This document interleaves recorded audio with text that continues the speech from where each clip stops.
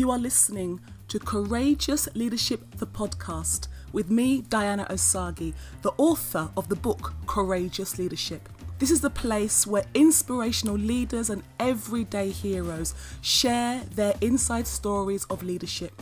Today's episode features a guest sharing their mistakes, mishaps, and triumphs. Let's dive in. Welcome to the program, everybody. And today I have my guest with me, Buki Yusuf. Let me have is it a disclaimer, a disclosure? Let me disclose. Buki is fabulous and she's my mentee. All right, I'll just say it now. I've known her for years, been coaching her for years. She's my mentee. She's fabulous. But Buki, tell everybody what you do for a living. Hi everyone. Right, so I am a senior leader in charge of curriculum at a special school, which is also alternative provision. And I do that on a part-time basis, 2 days a week, which is extremely rare, very privileged to do that. I'm a science teacher and I'm also an educational consultant. So I support schools with their science development and or EdTech. EdTech? Mm-hmm. Interesting. I don't hear many people, male or female, who actually support schools with EdTech. Just give us a snippet of what that's like. What do you do when a school says, I want a bit of support on my EdTech? So what it basically look at, and it goes in various ways, more with like organizations and companies. But for example, I'll give an advice about maybe particular softwares they can actually use for science, looking at ways that could actually improve their teaching and learning using, maybe websites or applications, depends on what they've actually got. So I love to use tech anyway. I've been using it for years and years and years. But what I like about tech is the fact that it enables you to do things that you wouldn't be able to do. So it could change the teaching or learning, and you can also use it to save time and as a part of your time management system. So depending on what the schools need, and sometimes it could be on a one-to-one basis, it could be a departmental basis, I just give them advice about, ways they could actually enhance the teaching and learning or effectively time manage whatever it is they're trying to do. Fantastic. All right. Prior to this session, I said to Buki, come on, I want you to share brutally, honestly, with the listeners of this podcast, a mistake, a mishap, and a triumph that you've experienced either personally or professionally, which just gives insight that we leaders are not numpty free. Okay. We engage in a numpty behaviour on a regular, but as we grow in leadership, hopefully we graduate from the University of Numptiness, with our numpty masters. And we don't engage any further, right? But on our way to getting our masters in numptiness, we make mistakes. We have mishaps, but we do have some triumphs. So, Buki, where do you want to start? Mistake, mishap, or triumph? I'll start with mistakes, and these will all be in a professional context. Okay, go on then. Okay, so yeah, it's a part of my leadership development. So there are two mistakes I want to quickly share. The first one is many years ago when I worked with an organisation as a science consultant. I was very new, hadn't even been there for about 4 or 5 months. And two things happened at the same time. So one of the schools had an Ofsted inspection. So obviously how Ofsted took place then was completely different, slightly different to what we have now. But also a very close family friend, father of a very close family friend died. And because he was a Muslim, it basically meant he literally died one day and a funeral was the next. But we were told in my organisation, we have to go in, even though we were consultants, we had to go in to support the school as we've been doing, but just to be on hand, to make sure we could step in if anything was going wrong or just make sure that everything went well for the Ofsted inspection, so to speak. But in coincided with my friend's funeral, and I didn't challenge it. I didn't say, look, but can I, isn't it a way? I didn't negotiate. I didn't think to challenge. I didn't do any of those things, but can it carry the angst and annoyance in a way about myself and the situation within me? So much so that about a week after my friend's dad's funeral, I had a dream. And in the dream, I turned around and said, this is ridiculous. This is so true. In the dream, I turned around and said, oh my God, I missed his funeral. Can we go back in time so I could make a different decision so I can actually attend? Because not attending really affected me so strongly. So that's one regret that I still carry with me today. The other regret. What would you have done differently? What did you want to do? Was it the not negotiating it as a mistake? I think so, yeah. I think the not going negotiating, not going was a complete mistake as far as I was concerned. Okay. I wanted to pay my last respects. Okay. Really wanted to pay my last respects. But also, so that was one mistake. But also the other mistake was not even negotiating, not even like thinking, okay, half a day, could I take off half a day, could I take off an hour? I'm now very much solution focused. I think I always have been, but I wasn't as confident as I am now. And I should have thought there can be a way of doing both of these things. Find it. I didn't even think of that because I was just thinking, I'm a newbie. I want to make sure that I make a really good impression. I don't want to rock the boat. Nah. I just wish I found a way and managed it, one way of actually attending the funeral. Got it. Okay. So that's that. And yes, the second one, this one thing I regret is about one of the students who was in my tutor group. So he would have been in about, I think maybe year 9, and things were not going well at home at all. There was a lot of changes within the family dynamic, lots of angst and things like that. And we had to have a school meeting with myself, head of year, and one of his parents. And I knew that there had been things going on behind the scenes, but when my student turned around and started basically telling off and cussing his mum, I normally, if it'd been me, I would have just been, you can't do that, because they know my expectations, you can't be rude to anyone else, particularly not your parent and things like that. I said nothing, expecting the head of year to say something. The head of year said nothing. And I can see where this is going. Exactly. And it was just, the moment passed where we could actually intervene. Yeah. And I just thought, God, Bookie, why didn't you say something, for God's sake? Because he knew what my expectations were. And I think part of the reason why I regret it is the fact that he then really went off the tracks later on. And so there was lots of issues, and also including mental health as well for him. And, so sometimes when I think of him, I just wonder, how is he, what is he up to? I hope he's safe and well. I hope he's safe and well within himself. I do wish I'd said something at that moment in time. Yeah.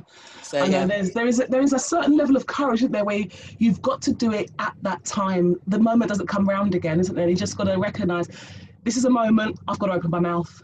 Yes. Yeah, I've got to open my mouth. And when those moments come on, I just think to myself, Diana, what's the worst that can happen? Are you going to die because of this situation? If not, then I'll track back. If it's not going to cause my death, then normally I'll be okay. I might be slightly embarrassed. I might put my foot in it. But if I don't, what is the consequence for me or for someone else? There are those key moments. You're right. Got it. Yeah.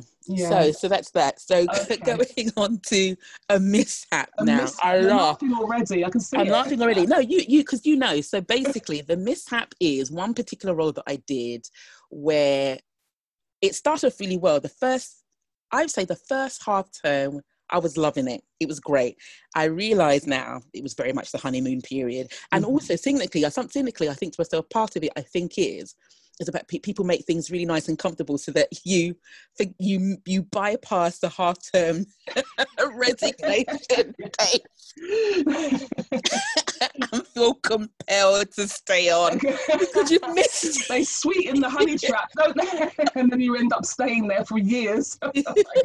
Well, I stayed there for 18 months in total, but I stayed longer than I should have done. So things went off, as I said, started off really well, but quickly became, it wasn't great. It wasn't good. It wasn't good at all.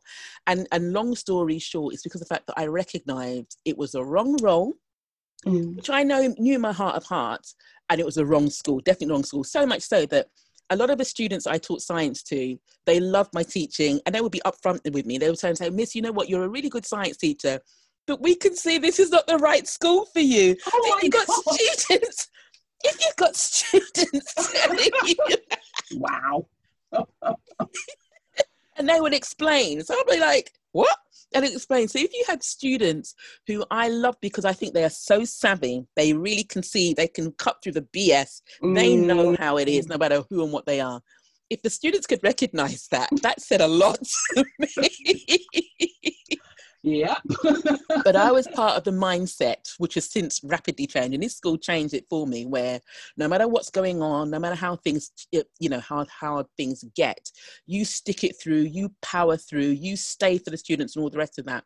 And while I do believe that you stay for the students, you do your best by the students. While I do believe about resilience and actually powering through, what I also recognize is being able to quickly discern when it's not good for you internally. Mm. It's the only role where my family said to me after about, I suppose maybe a couple of months of being there, how soon are you going to be leaving this role? That's the only job they've ever said that. So there Yeah, were lots wow. of signs. So it's, even though it was a mishap, I've learned a lot of lessons, and it's made me even stronger, I think, as an individual, as an educator, and also as a leader, because there are different things you can see, but it's also made me aware of my boundaries within a school setting, because I'd never experienced anything like this before. And now I completely understand where some people say they've got extreme challenges within their school setting, and they may not be able to get out because they're not in the right frame of mind to do something about it. I get it now. Whereas before I was like, well, no, surely, all these particular things, in a slightly judgmental sense, because I've never been through it before, but now I do, Yes. and I'm wiser. Yeah. So even though it was a mishap, Experience is a great teacher. yeah, great learning points. Yeah, absolutely good. So we're left with a triumph. Bring it home. Take us to the apex. Yes, Go on. 2 triumphs. I want to start Okay. from a whole school perspective first, and Go on then then. end with a classroom perspective. So the whole school perspective is one role where I applied for and was successfully appointed to enhance the whole school teaching and learning through the use of ed tech. That's a really Okay. grand title, or role, shall I say? But I was a third person to try and implement it. It was really The poison chalice now passes to Bookie. That's exactly what someone described it as. Oh, I think you're really brave to do this, because I think it's a poison challenge. And that stopped me in my tracks. I was like, what? It was hard work, but it's found, and there were lots of tears. So my first year actually was, in it, it's like, I don't know what's going on. I'm not sure what to do. And there was lots of tears and things like that. I did have external support from the IT provider at the time, provided an educational consultant to actually help implement it. And he was invaluable, I have to say. But the first year was actually just making sure that I was really clear about what the heck does this role mean? What am I meant to be doing? The second year was actually discerning, okay, making key decisions and putting systems in place. And the third year was actually, bringing home the rewards, because it was 3 years of hard work. Looking back on it, I mean, it was hard. Looking back on it, because I love EdTech, I loved it. I loved the challenges, even though it didn't always feel great at the time. But that basically has given me a broader and wider understanding for strategic implementation of EdTech, and the advice that I now give to organizations and schools and individuals about using EdTech from different perspectives. So even though it was really hard learning, the triumphs of the school, I mean, it was great to see, it was an 11 to 19 school, to see different setups of, technology with iPads and Chromebooks and people, we had digital leaders, sixth form students, advising others to how to use, it was great. So Wow, that it for me sounds is a great. triumph. And the other triumph that I wanted to share is from a classroom perspective. So Yeah. about maybe 4 or 5 years ago, I was teaching a set 8 of 8 Wow. GCSE science group. I even remember their code, 11XY8. So a year 11, so 8 of 8. Yes, that I Oh, took Friday on period 6. I know that kind of class. exactly. It was Friday period 5. So imagine Wow. trying to teach them Friday after lunch. Friday after, oh my goodness. 15 to 20 students. Most, they were, renowned through the school for behavior challenges and, bunking off school and all kinds of things. And I took them on in September. So I basically had 9 months to put them into shape, whip them into shape, and get them to trust their GCSEs. But the triumph is one of those students did. And pretty much every lesson I had to coax them to say, look, I know you don't like science. I know you find the work hard, but just do this. Just trust me, do this. And they used to do a little bit, and it was about half puffs, strops. Then they did it, and we got there, and they got a grade C. And they said to me that on the exam results day that they wouldn't be in the country, they would be, on holiday with their family. So they gave me permission to call them up and share what the results were, which I did. And what was so sweet is I said, you did it, you got the grade C. And they turned around and said, Miss, I think they made a mistake in marking my exams. I don't think I said, no, don't you dare. No, you did. Got this grade, you deserve it.